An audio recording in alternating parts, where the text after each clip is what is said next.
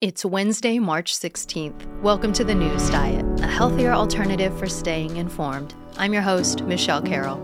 Today, I'm going to talk about China and COVID, Uber and Lyft, abortion laws around the country, and defense spending. Let's be informed so we can get on with our day.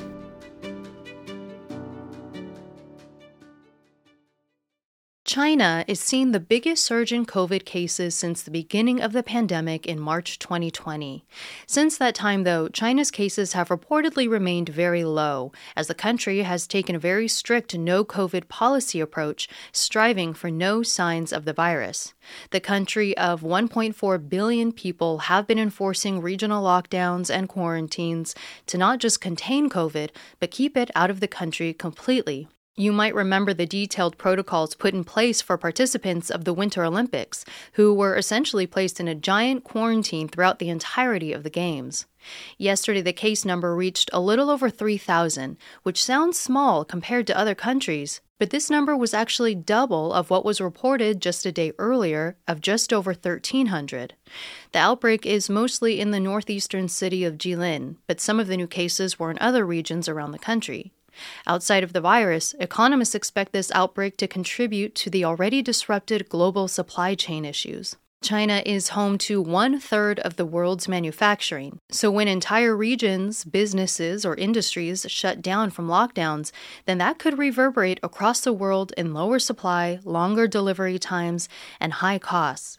After seeing the impacts over the last couple years, China is implementing new processes to try to prevent some disruption. For example, some factories are requiring workers to live on-site 24/7 so as to not risk contracting the virus in the outside world.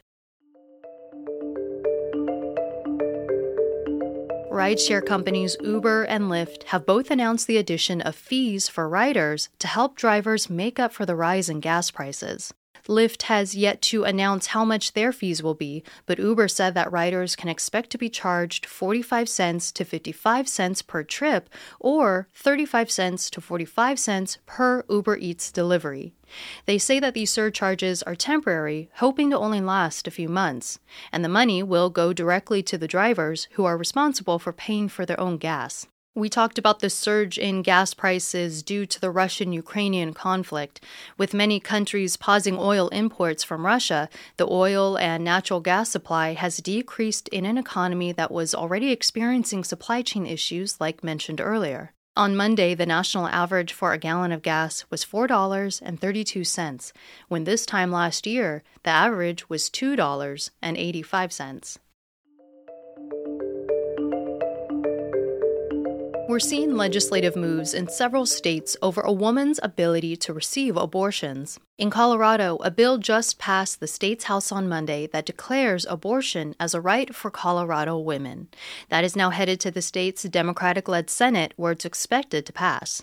And then on the opposite side of the issue, you have several states pushing bills that would instead limit a woman's ability to receive abortions. Florida, West Virginia, Missouri, Oklahoma, and Arizona have all been pushing for bans on the procedure after a heartbeat has been detected, which is usually around the 6-week mark. And then on Monday, Idaho legislature passed a bill that would allow family members of a fetus, so the father, grandparents, siblings, or aunts and uncles, to sue abortion providers for a minimum of $20,000. Some wonder if Roe v. Wade could be overturned. This is the 1973 case that resulted in the Supreme Court decision that legalized abortions nationwide. If so, then abortion laws would be left to the state level for all states to decide for themselves.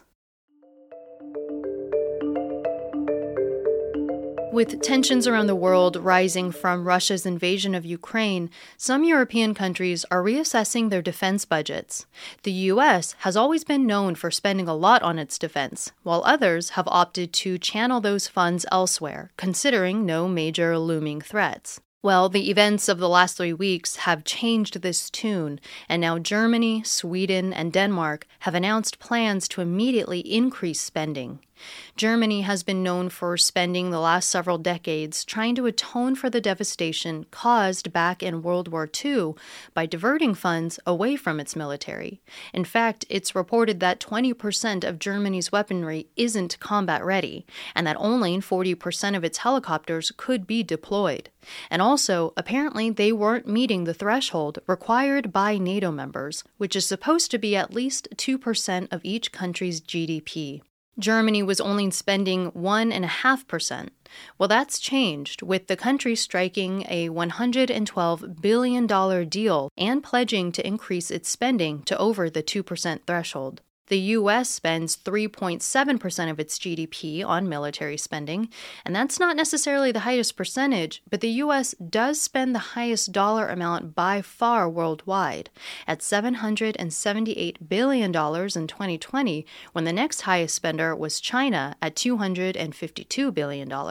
Former President Trump often called on other NATO members to increase their budgets, as the U.S. is the largest provider for military aid around the world, which has spanned over 150 countries. It's Wednesday, March 16th, and you've just been informed. Now it's time to get on with your day. I'm Michelle Carroll. Thanks so much for listening.